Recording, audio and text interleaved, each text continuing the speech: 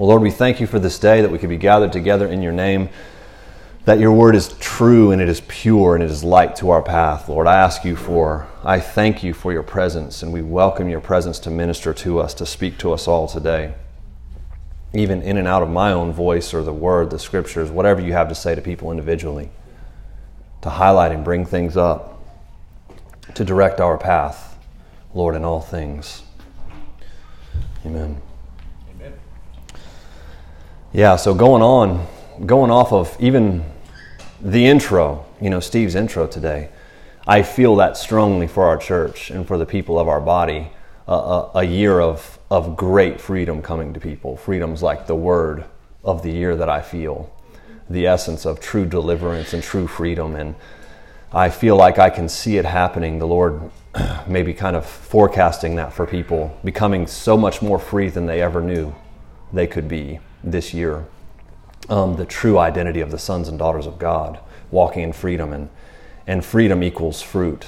It equals manifesting the kingdom of heaven wherever we go. And but there's something that is there's a great power in the voice of the Lord, in the connection of the Lord's voice. Jeremiah 23, Jeremiah 23:29 says, "Is not my word like a fire, says the Lord, and like a hammer that breaks the rock in pieces?" And there's something about connecting to the true voice of the Lord, that rhema, you know what I mean? That where there's a direct communication between him and yourself. The word of the Lord is like a hammer that breaks things out of your way. It creates paths that seem like there was no path. And I see that happening for us. And Jeremiah 23 is obviously, it's talking about ministers and prophets and people, prophesying and speaking things that weren't the word of the Lord. And it was like, well, there's the evidence that the word of the Lord is real is that it forces change. And force is a scary word to some people, but it forces breakthrough. It is like fire. It cannot be quenched. It burns the path open. And my job, one of the greatest aspects of my job, the mandate the Lord's given me, is not to be some type of an oracle, but to bring the word of the Lord, but also is to connect people to the word of the Lord himself, to connect people to God. Because man, when you start to hear the Lord's voice in a real way, it's like getting on a train that will not stop. It does not stop. Once you get on this train, man, it just keeps going and going. You cannot even jump off it. It starts to move, and it takes your life in a place and in a way that is the key to your heart becoming, stepping into the fulfillment of the promises of the kingdom and the fulfillment of the destiny and purpose that God's put in it before the foundations of the earth. You know what I mean? And so it's very, very real. But there is such great power.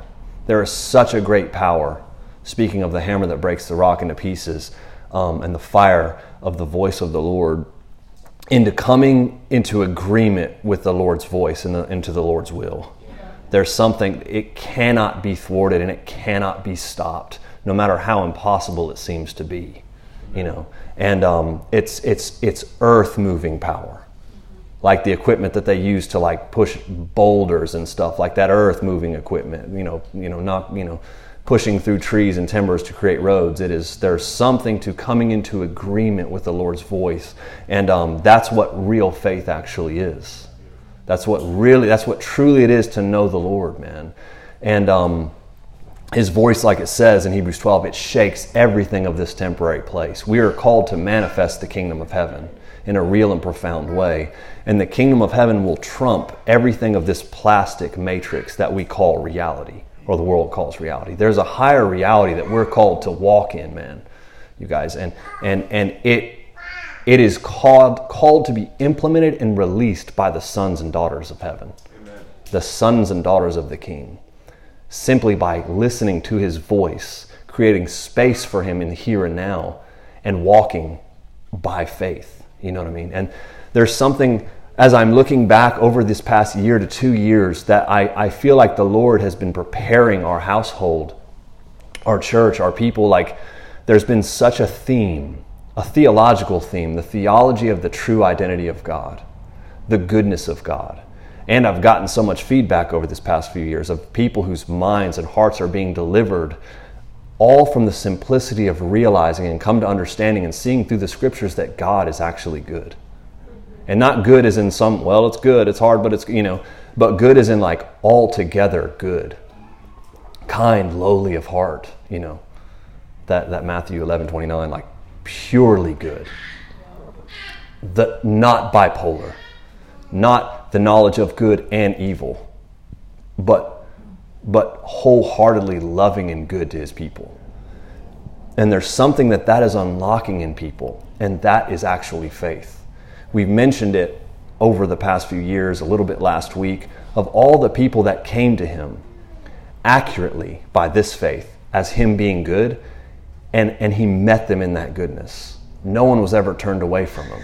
They literally, people came to him like the blind guys, and he would say, let it be according to your faith. You took a chance that I was good and I would do this good thing, and it is true.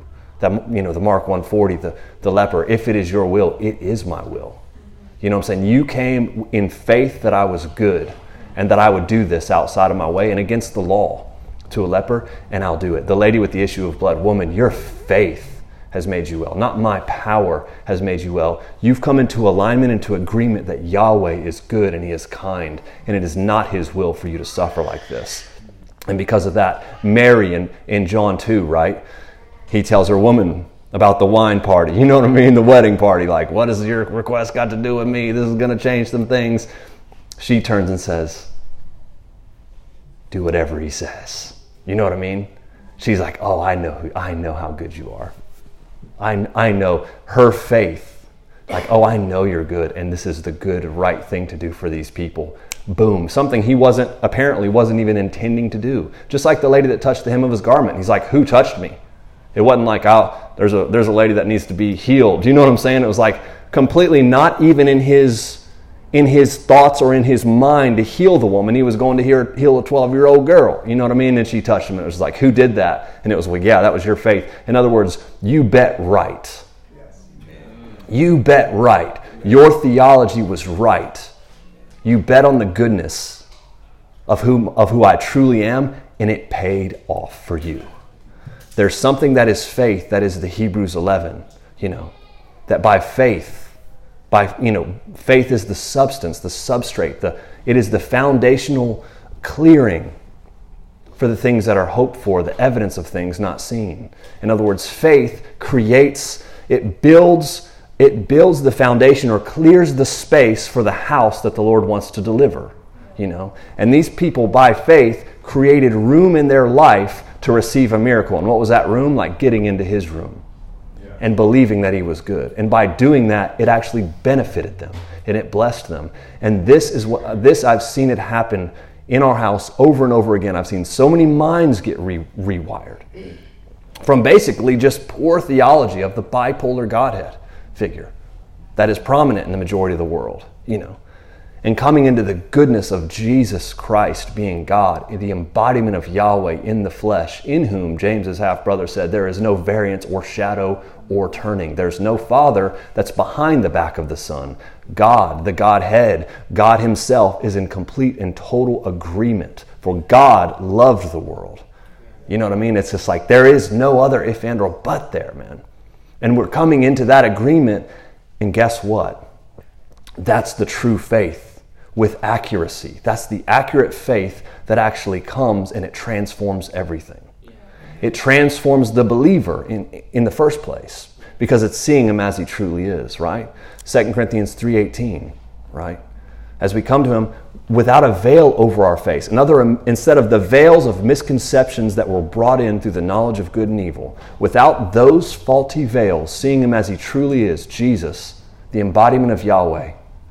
Even reading the Old Testament and even the epistles, because you can read Paul in a twisted way too, but reading them through those Gospels causes you to see him as he is, and it transforms your person. 2 Corinthians 3:18. It's like as you see him without a veil, you're transformed into the same image, into your true self. The true identity of the imagers of God who are created to actually manifest the power of God in the world. To have the success of heaven the promises of Abraham, the father of our faith. I'm doing hand quotes for all the listeners. But it's like, you know what I mean? It's like to step into that blessing that trumps the climate of this plastic world and ushers in the kingdom of heaven, which we see in Revelation. You know, we see the city of God, the capital, you know, that Philadelphia, you know, that new Jerusalem coming out of heaven into the earth where it will be established by us actually ushering that bad boy in. You know what I mean? So, you know, so the transformation of the beholder, but also not only just transformed in us, but it will invade the reality of the world we inhabit. Because we're in this world. We're not of it, but we're in it. But we're here to be fruitful and multiply and release heaven on it.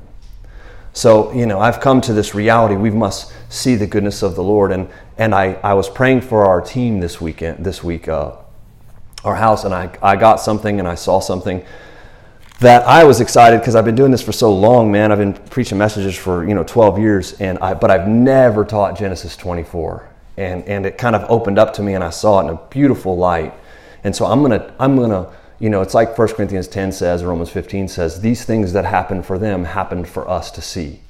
We're looking at these stories and scriptures and passages of the Old Testament through the lens of that four-sided cube that is Matthew, Mark, Luke, and John.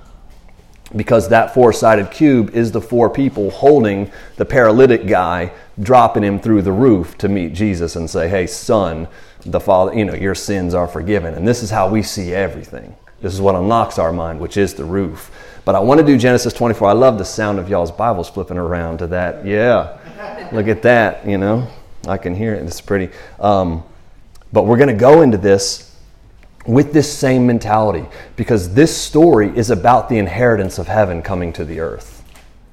It's about somebody, it's Abraham, but it's also Isaac, but it's like someone who, the first person, the father of our faith, as it says in James 1, it's like he was called the friend of God, which is such a beautiful scripture, James 1:23. Abraham believed God, it was accounted to him for righteousness, and he was called the friend of God. He was called the friend of God. It's like, where was he called the friend of God? Because that's not written, but James said it, so it's true, But this is somebody who walked in friendship and closeness with God.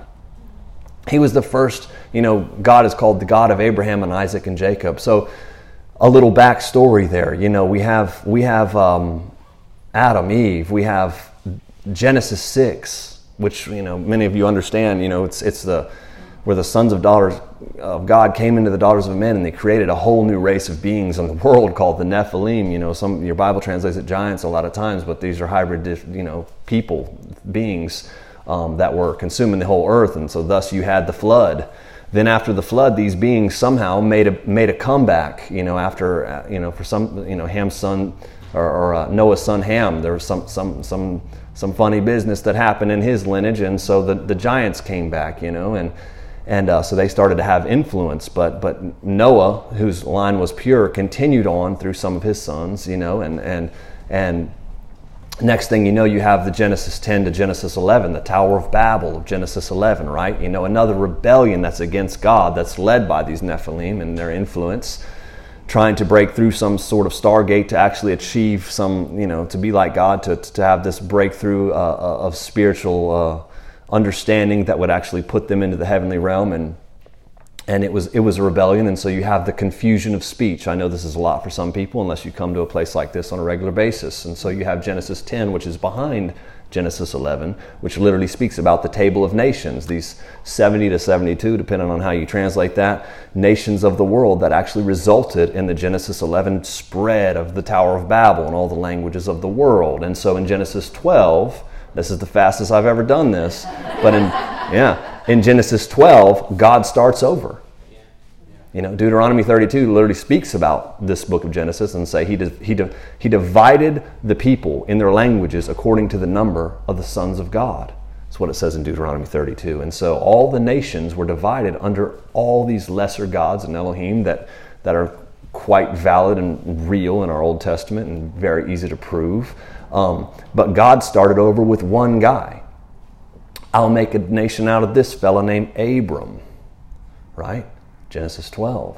So he calls Abram and he says, hey, I want you to come out of your family lineage, you're going to come into mine. I'm going to take you to a land, and through your seed, all of the families of the earth are going to be blessed. Now we know that, looking hindsight, this is talking about the lineage of the Messiah himself would come. And not only would he be the God of Abraham, Isaac, and Jacob, the son named Israel, but he would be a God who redeemed all of creation from every rebellion and every demonic entity and every false god and being that actually tried to usurp God out of the earth, right? So here's Abram, who doesn't have a kid. You're going to have a kid. Him and his wife are about 100 years old, and they're just like, that's pretty wild. But God starts small with some old people, a couple of old folks. And they got in their flesh and tried to accomplish the purposes of God on their own and created an Ishmael out of a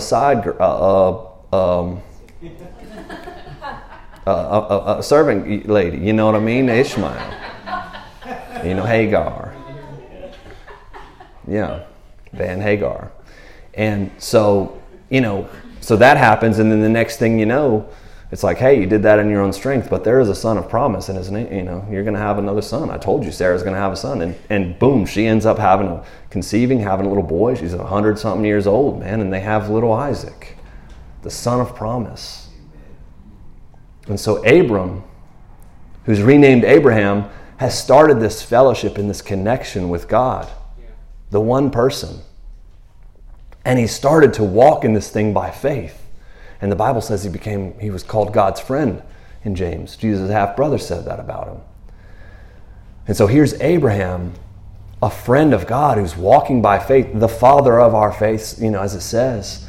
And he's living by faith, and he develops this track record with God, And so there's some interesting things, but we're going to step right to Genesis 24. When Abraham was an old man, it's like, hey, he was already an old man, but he was a much older.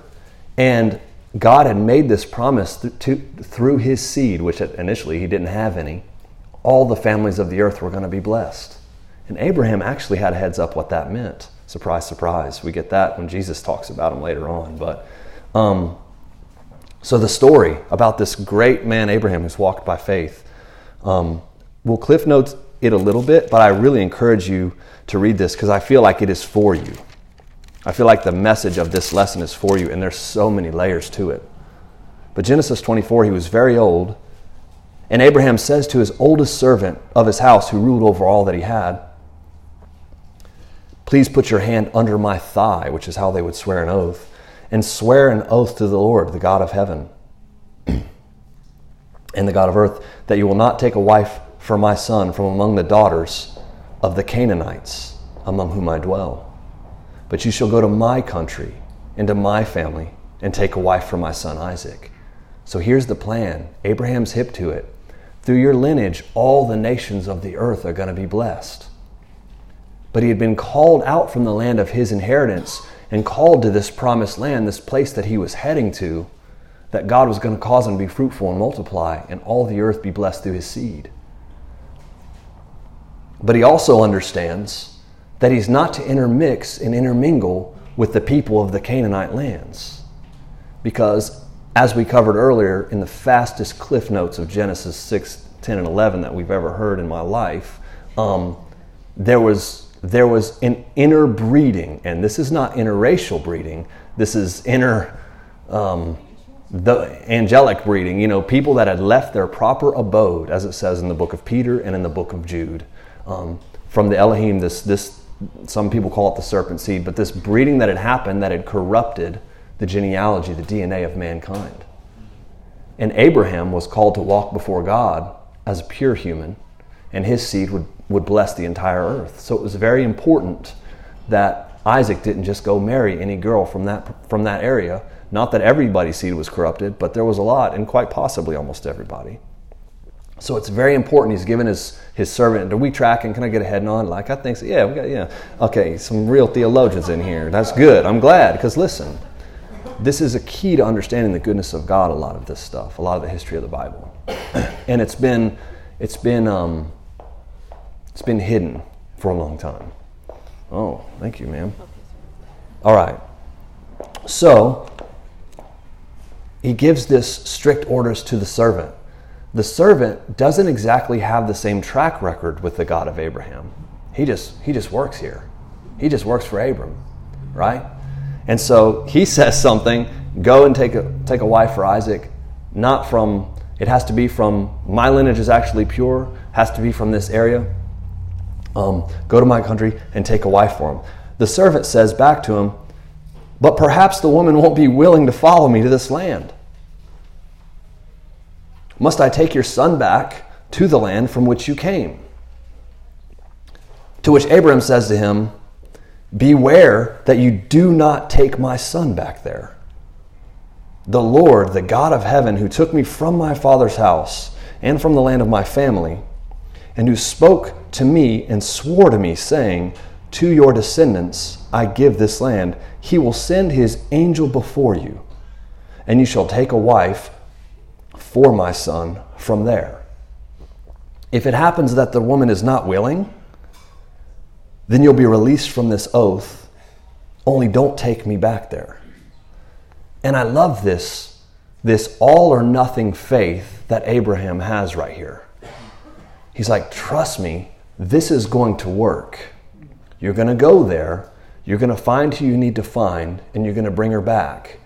But there's a strict warning there as the father of the faith, but it's like, hey, you don't go back there and you don't bring my son back there. There's something in the faith where it's just like, we continue to move forward only. For you to bring her, she has to come here to us. And man, I'll tell you, I see a lot of younger faces in the crowd. You know what I mean? Like, this is important. And this is even talking about marriage and stuff. It's like, when you're walking this walk, when you go all in with the Lord, the Matthew 6:33, the Luke 12:31, seeking first the kingdom and all that you need will be added to you. And not having fear to cause you to do things outside of the will of God, but trust that his goodness is coming. It's like we don't shop, we don't go backwards in order to go shopping for our spouse because there's nothing what we feel like in the here and now that fits, if that makes sense. It's just like, you know, it was like somebody, you know, the person you're called to walk with should be willing to want to move forward in the things of the kingdom of heaven and the things of the Lord. You dig? It's like there's something to forward mentality. It's like, one, you don't bring him back there. We're actually just, and two, Isaac, and two, she has to come here. She has to come this way. So not from a Canaanite, and she has to come this way. Because it won't work out well for you. You know what I mean? The guy that's really cute and handsome, you know what I'm saying? He's kind of okay with the God thing and you're all the way in. It's like, yeah, but I'm really going to win him over in the first year or so. It's like, yeah, that's one way to think about it. But I've never seen it happen, you know. But God's plans and purposes for you are so good and can be trusted. It's like Abraham knew, like, trust me, the angel of the Lord, capital A, the Lord himself is going to go before you and he's going to tie these loose ends up. He's going to make this to happen and you're going to bring her forward into this reality. You dig what I'm throwing? And so there's something there, but it's like, man, it reminds me of like when Jesus for the Passover, he sends the guys, or even when he's coming into Jerusalem for Palm Sunday, right? He says, go, there's going to be a colt tied, tell him the master, you know, it's just like, and they show up and it's there like he said. Like he knew there was going to be a donkey. It was going to be made ready for him. You know what I mean? It's some, I was going to say it's some Jedi stuff, but it's some God stuff, man. You know what I mean? Or go into the town, there's going to be a place prepared. They're going to have an upper room, tell them the master needs it, and da-da-da-da. It's like, yo, this is a huge holiday weekend. Everything's going to be sold out. There's not going to be an upper room prepared and ready for our large group to meet there. You know what I mean? But Jesus spoke it, and they went and they found it just as he said. You know what I mean? And Abraham's walking in this level of like he's hearing the fear of his servant. But what if it doesn't happen? Or what if she doesn't want to come? Or what? It's like, listen, he's going to prepare this for you. It's going to be there. The woman's going to be there. You just listen to the word and you follow through and watch it come to pass. You know, and it's just like Abraham's like Obi-Wan Abraham or something, you know, he's in some type of Yoda, he's in some type of foresight that's brilliant, but there's a reason that he's there.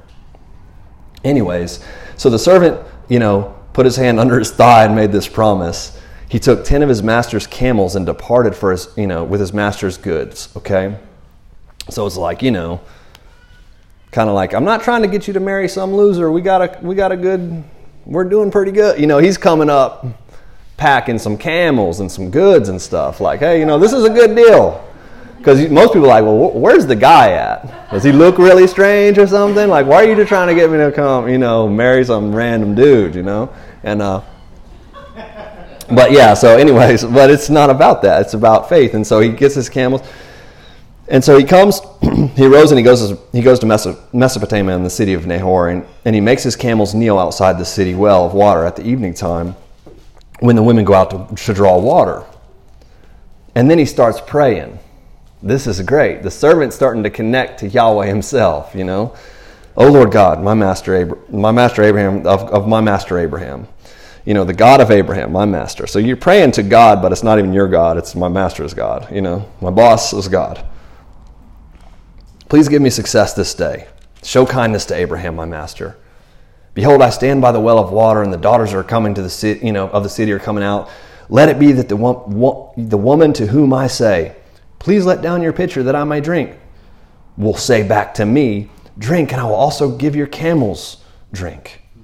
And let her be the one that you've appointed for your servant Isaac. And by this I will know that you've shown kindness to my master. So I think it's so funny, like, he's going up to him and he's talking like, all right, so God, I need your help.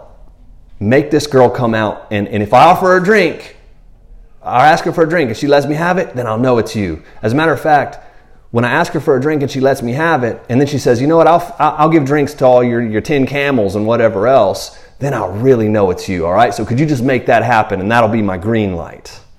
You know what I mean? That's like, we talk about throwing a fleece out. This guy was just playing the game, dear Abraham's God. You know what I mean? If you think about it, it's just so funny to me. I love verse 15. It says, and it happened before he had finished speaking that Rebekah comes out with a pitcher on her shoulder. She was very beautiful, a virgin. No man had known her, and she went down to the well and filled her pitcher up, And the servant, and it says, ran to meet her. Say, hey, can I have a drink from your pitcher of water? You know what I mean? In verse 17. And it's like, I just think it's funny. Like, he's sitting there, okay, dear Abraham's God, would you make this happen? And he's sitting there talking. Probably looks like, if you're watching like a movie, he's sitting there talking like he's talking to himself. If they said like, well, who's that guy over there with the camels? And who's he talking to?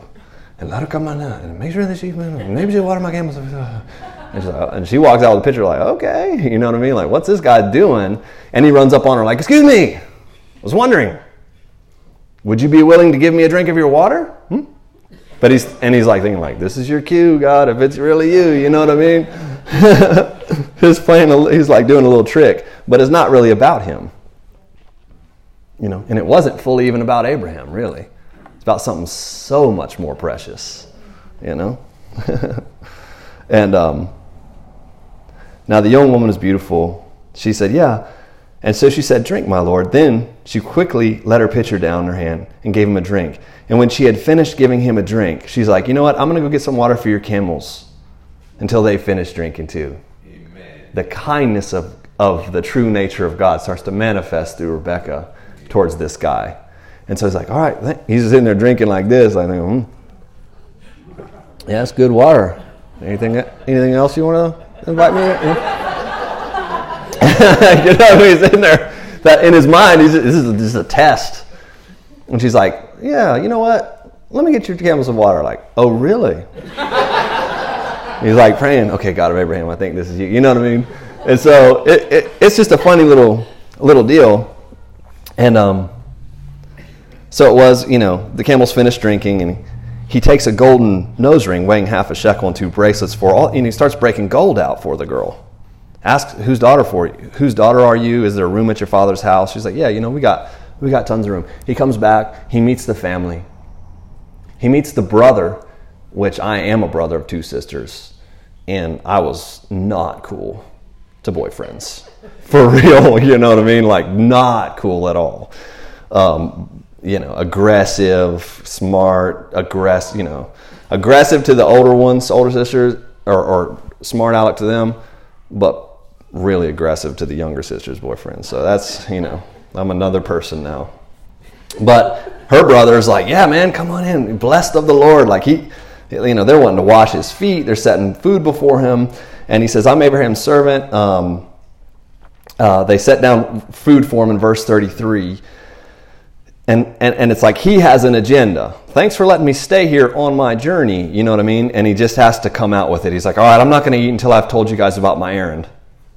And they're like, the dad's like, okay, well, what's going on here, you know? The Lord has blessed my master greatly, and he's become great. He's given him flocks and herds and silver and gold, male and female servants. Sarah, my master's wife, bore a son to him when she was old. And to him he's given all that he has. But my master made me an oath that says you shouldn't take a wife for my son from among the daughters of the Canaanites, in whose land I dwell.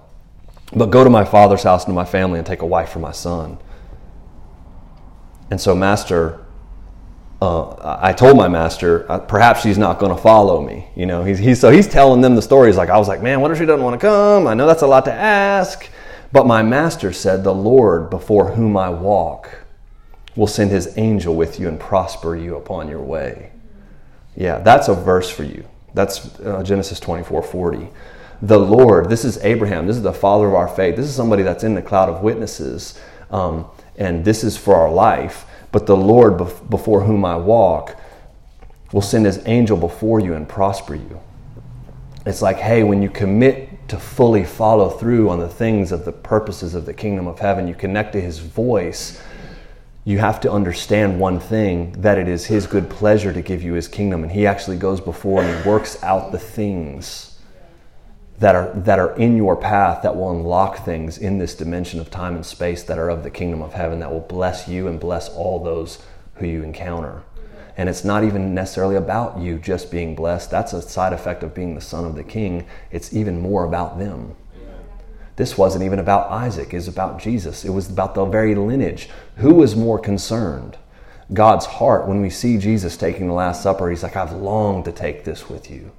For the joy that was set before him, he endured the cross. You know what I'm saying? The shame didn't even matter to him, is the way it's written in Hebrews 12:2. So it's like God's intention was to rescue all of mankind.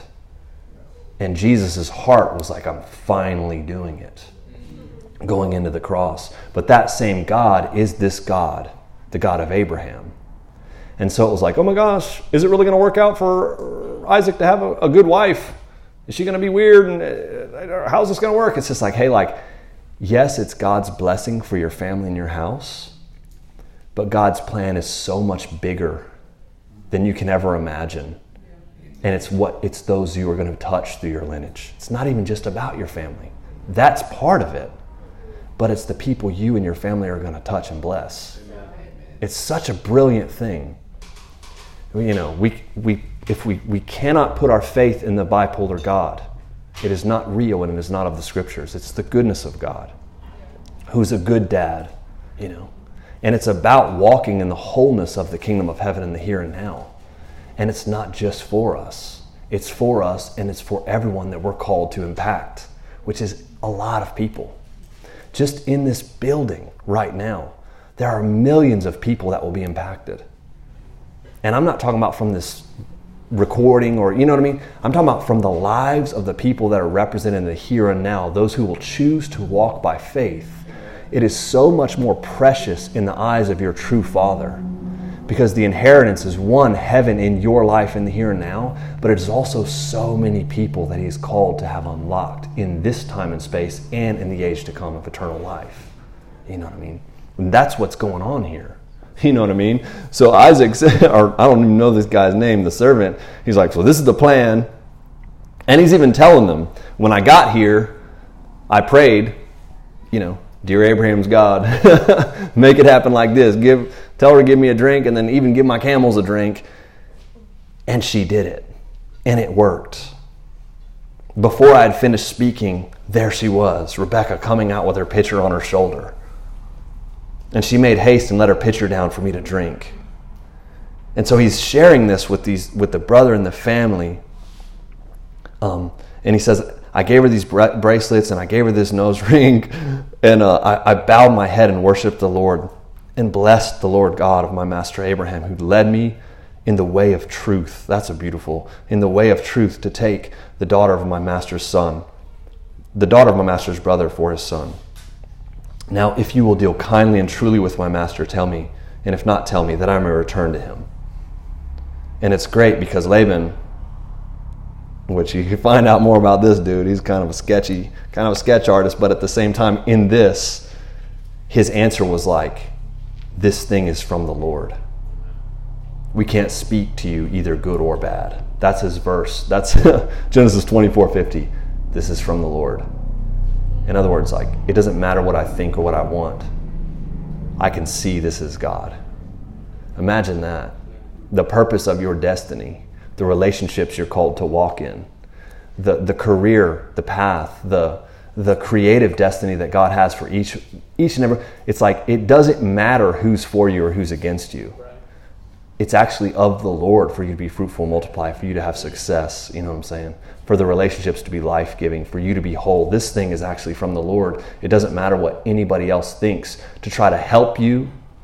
So this isn't about our network. It didn't try to help you get there or to try to sabotage you because it's competition. It will not matter when we follow the Lord.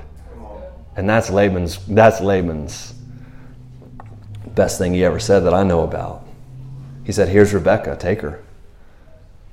And it came to pass when Abraham's servant heard their words that he worshiped the Lord, bowing himself to the earth. So here's somebody doing what we would think is awkward things. Here's your son. Okay, he's entered into a connection with God to where he's just started praying. And he breaks out and he does bow. Worshiping is not like he flipped on the boombox and did the Hillsong rock back and forth or whatever this is. He prostrates himself down to the Lord like, I worship you. Oh my gosh, you're real. This is real. Abraham told me you were going before me. You're here. You're with me doing this. I just work here. My goodness, this is amazing. And he's stepping into a relationship with God, So they tried to kind of hold her back for a little while, her brother and her mother, in verse 55. And there's lessons in that if you can read that for yourself. I don't want to do that for time's sake. Don't go, stay 10 days, stay 10 days with us, it sounds like the way Pharaoh was with Moses. But they called Rebekah for herself and they said, hey, will you go with this man? And she said, I'll go. Another, hey, that's the spouse. Like, I'm down. What is of the kingdom? I'm down. The Lord has that for you guys, you young people, man. I promise you this. Seek first the kingdom of all things, and don't take shortcuts, and don't do it in your own strength. Let the Lord allow the Lord to lead you into these things. And it's not just relationships, but I know that's a tag. So I love the word of the Lord is like a hammer. So I like to smash with that hammer sometimes, and it's very real. And I live it. I'm not a scribe. I live this, and it's happened to me. It continues. And they blessed Rebekah and said, I love this blessing. Our sister may become the mother of thousands of 10,000s, which she did. And may your descendants possess the gates of those who hate them. Ooh, man. I have goosebumps to that. Let your descendants possess the gates of those who hate them.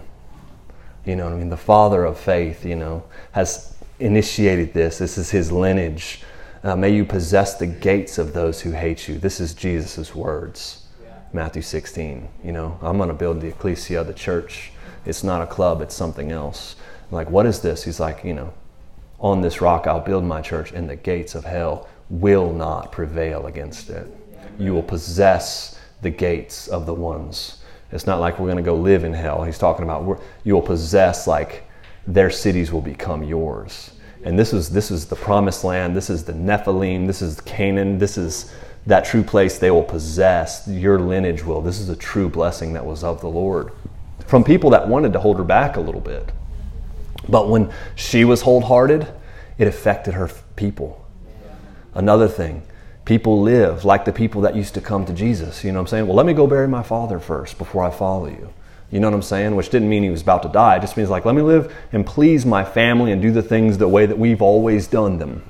You know what I'm saying? Let me just run things away, not to rock the boat, because my family thinks I'm an idiot if I go all the way after God. It's like, hey man, nobody puts his hand to the plow and looks back. It's actually fit for the actual kingdom.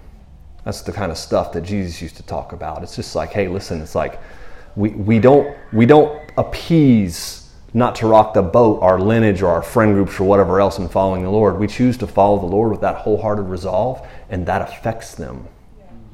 Because now they're wanting to hold you back. Next thing you know, they're prophesying things that are written in the Bible for all time. We liberate people, not by staying with them in stagnancy and petting them, but by moving forward in the Lord no matter what.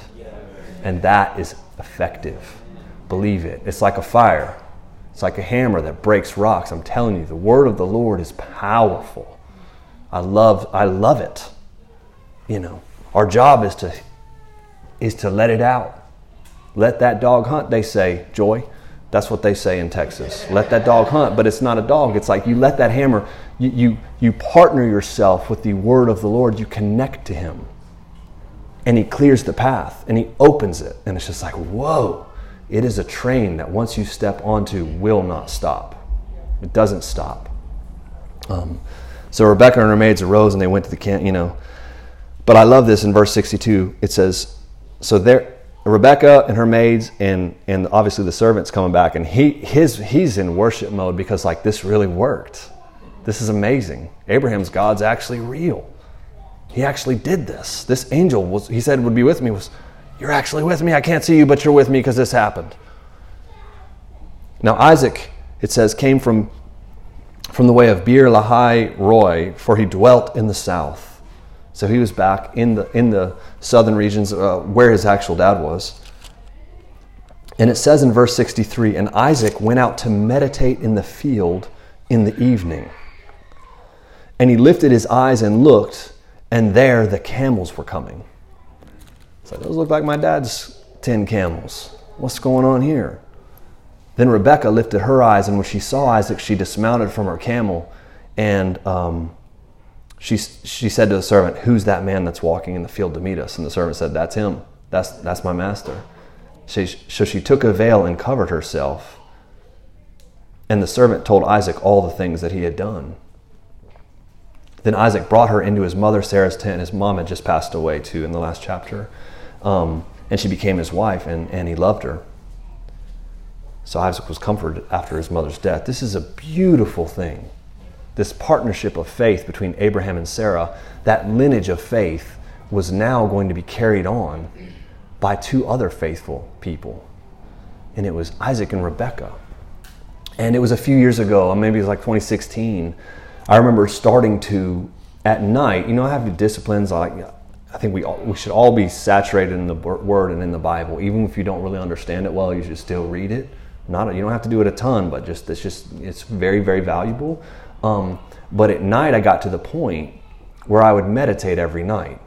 And I started, I was like, I'm going to take 5 minutes a night to where I go outside, usually on my back or on my driveway area, and I just meditate before the Lord. And I'm not a guru, so I don't understand what meditation is. It basically means just doing nothing, right? You know what I mean? This ain't like Tony Robbins. This is DT, like, you know. So I would just walk out. And what meditation means to me is to go before the Lord empty-headed. Because I could be somewhat religious sometimes, to be honest, and so I can come out like, "Our Lord, oh Lord, I come for you." You know, you hear people like, "Oh Father, I come to you in the name of the Lord Jesus Christ right now." You know, we have these little incantations, these weird religious grids that we've been raised in. But I started to say, I'm going to create space, and I'm going to set apart time for the Lord, where I'm not reading, I'm not preparing for a message, I'm not even talking to Him about things in life. I'm not praying for any specific thing, even if it's partnership for other people. And I'm going to go out to where my mind is just completely empty, like a blank slate. And I'm going to sit outside for 5 minutes. And it's going to, and I'd be even so religious that I would sometimes be like, all right, Lord, like, just so you know, I'm out here just to hear whatever you have to say. But I'm not praying. I'm just sitting, right? Clear-minded. Okay. You know what I mean? And that's how it would start a lot of times. I would just go out there and take some deep breaths and just sit with an open mind. And just relax and meditate my mind before the Lord. And it was when our babies were little. So like, you know, your nerves were probably fried by the end of the day. You're like, golly, man, I need to go outside and breathe for a second. You know what I mean? But that started to become my ritual, where I was creating space by meditating. And when I did was the first time I saw this verse that Isaac, because what does Isaac do in this entire story? Nothing. It's like, dude, this is your wife. You're the one should be doing something, man. At least some push-ups, try to look good, you know what I mean? You should have been riding them camels, riding around, peacocking a little bit, the way we think, you know what I mean? But what was he doing? He was abiding according to his father's lineage, is what he was doing. And he was showing up into a field. What was he doing? Was he out there peacocking or something? Like, no.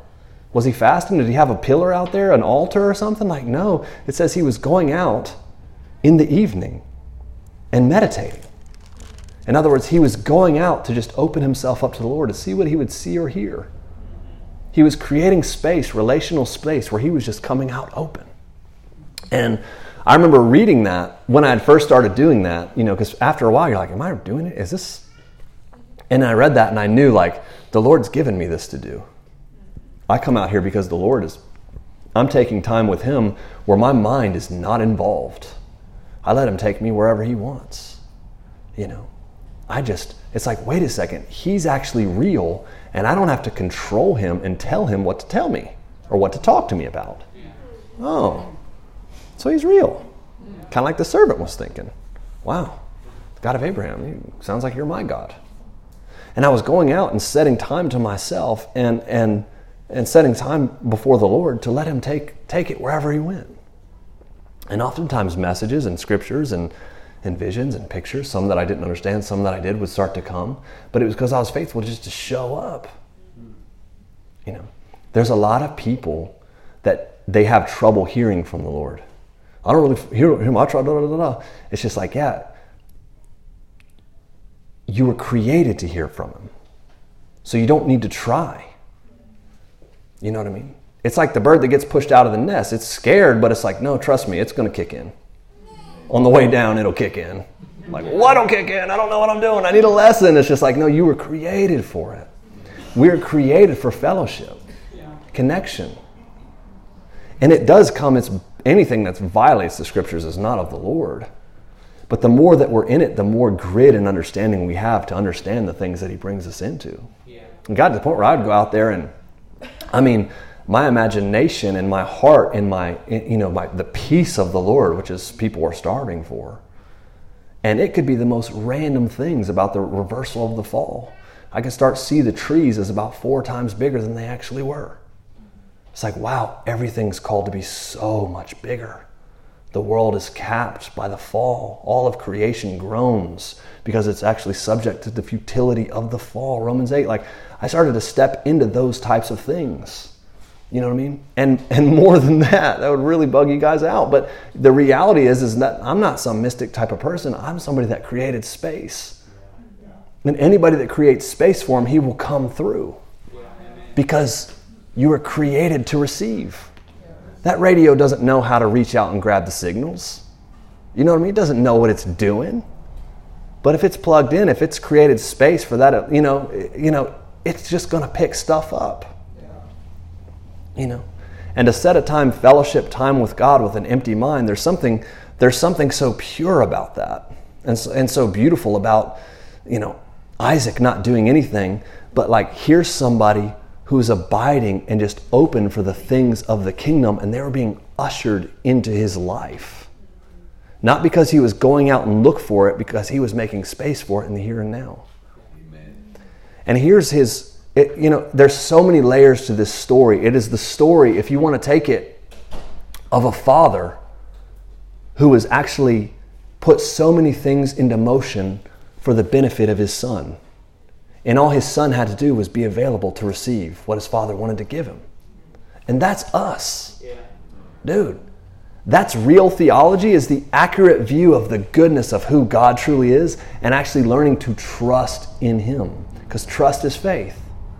It keeps us from Ishmael's creating it, from doing things in our own strength. It keeps us open to meditate, to looking, to seeing, to listening, to creating space for the voice of the Lord. Because when it starts to come, and even we start to put practical feet to it, there's no getting off that train once it starts. Once it starts moving, it's coming, yo. It's coming and it's going and it's moving and it will build and it will grow. But we just have to give him the room for it. I'm not saying it has to be in a meditation or whatever else. My favorite is to read the actual Bible and to pray, but also to actually listen is the missing art of communication with God. To actually listen back. And once you pray your list and have read your stuff and have studied some things, it's not to just move forward and like, all right, back to my day. There also needs to be an aspect of our relationship. Because if I didn't listen to Nicole at all I just did is talk to her and tell her stuff. And as soon as she started talking, I just walked off. I don't think she would like to be around me that much. She might still. I don't think so. She's like, no, I don't think so. You know what I mean? But there's something to him being real. And there's something to Abraham's track record. It's like, why are you so? You're going to go, the angel of the Lord's going to go before you. It's like, dude, why are you so sure? And you're sending out a guy who's scared to do the servant. So there's another layer of the story. Like, what is this confidence Abraham had? It's like he had faithfully walked with the Lord and he believed what God had told him and it was accounted as righteousness, it says. That's a beautiful verse there. In James 1, it's referencing Genesis 15 that him believing God was accounted to him as righteousness and that he was called a friend of God. He developed a relational connection of friendship, of this walk of faith with God, that he had a resume for God, with God. And it's like, hey, I know his goodness. Even when he tries to play like he's not, he is. Right? Yeah. Even when I first had Isaac, and Isaac was a little kid, and, one of the most confusing chapters, Genesis 22, and God told me, all right, now take Isaac up and sacrifice him to me. You remember that story? Even when he told me to do that, I was like, no, this ain't that. Because God had told him through Isaac, your seed, all of the world will be blessed. He's like, he knew it. I love it. In Hebrews 11, verse 17 and 18, it says, by faith, when he was tested, offered up Isaac, and he who had received the promises offered up his only begotten son. That's that word monogenes, or monogenes. And it's the same as, for God so loved the world, he gave his only begotten son, monogenes. And it's like, it's the very special son of promise. Because it wasn't his only son. He had Ishmael before him. But anyhow, that's another thing. But he offered up his only begotten son, of whom it was said, in Isaac your seed shall be called. And Abraham was concluding that God was able to raise him up even from the dead, from which he also received him in a figurative sense. So that's Hebrews 11. In other words, Hebrews 11 gives us a commentary that Abraham was basically calling a bluff. This isn't going to happen. And if it does, you're going to raise him from the dead. Like, he stepped into something like this isn't real. This is plastic and this is not what's going to happen. And so yes, I'm going to take him up there. I'm going to do whatever you say, but I know that it's not going to happen. Or if it does, you're raising him from the dead, because this world is plastic and you have something greater purposed. And Abraham knew that somehow because he walked by faith. Yeah.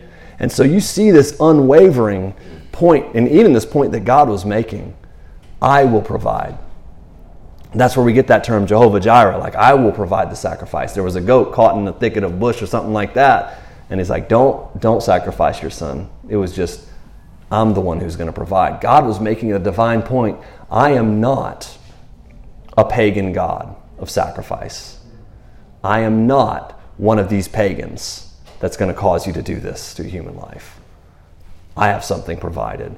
And it's this beautiful exclamation point of the goodness of God that he wants us to have. He's not a savage. He's not.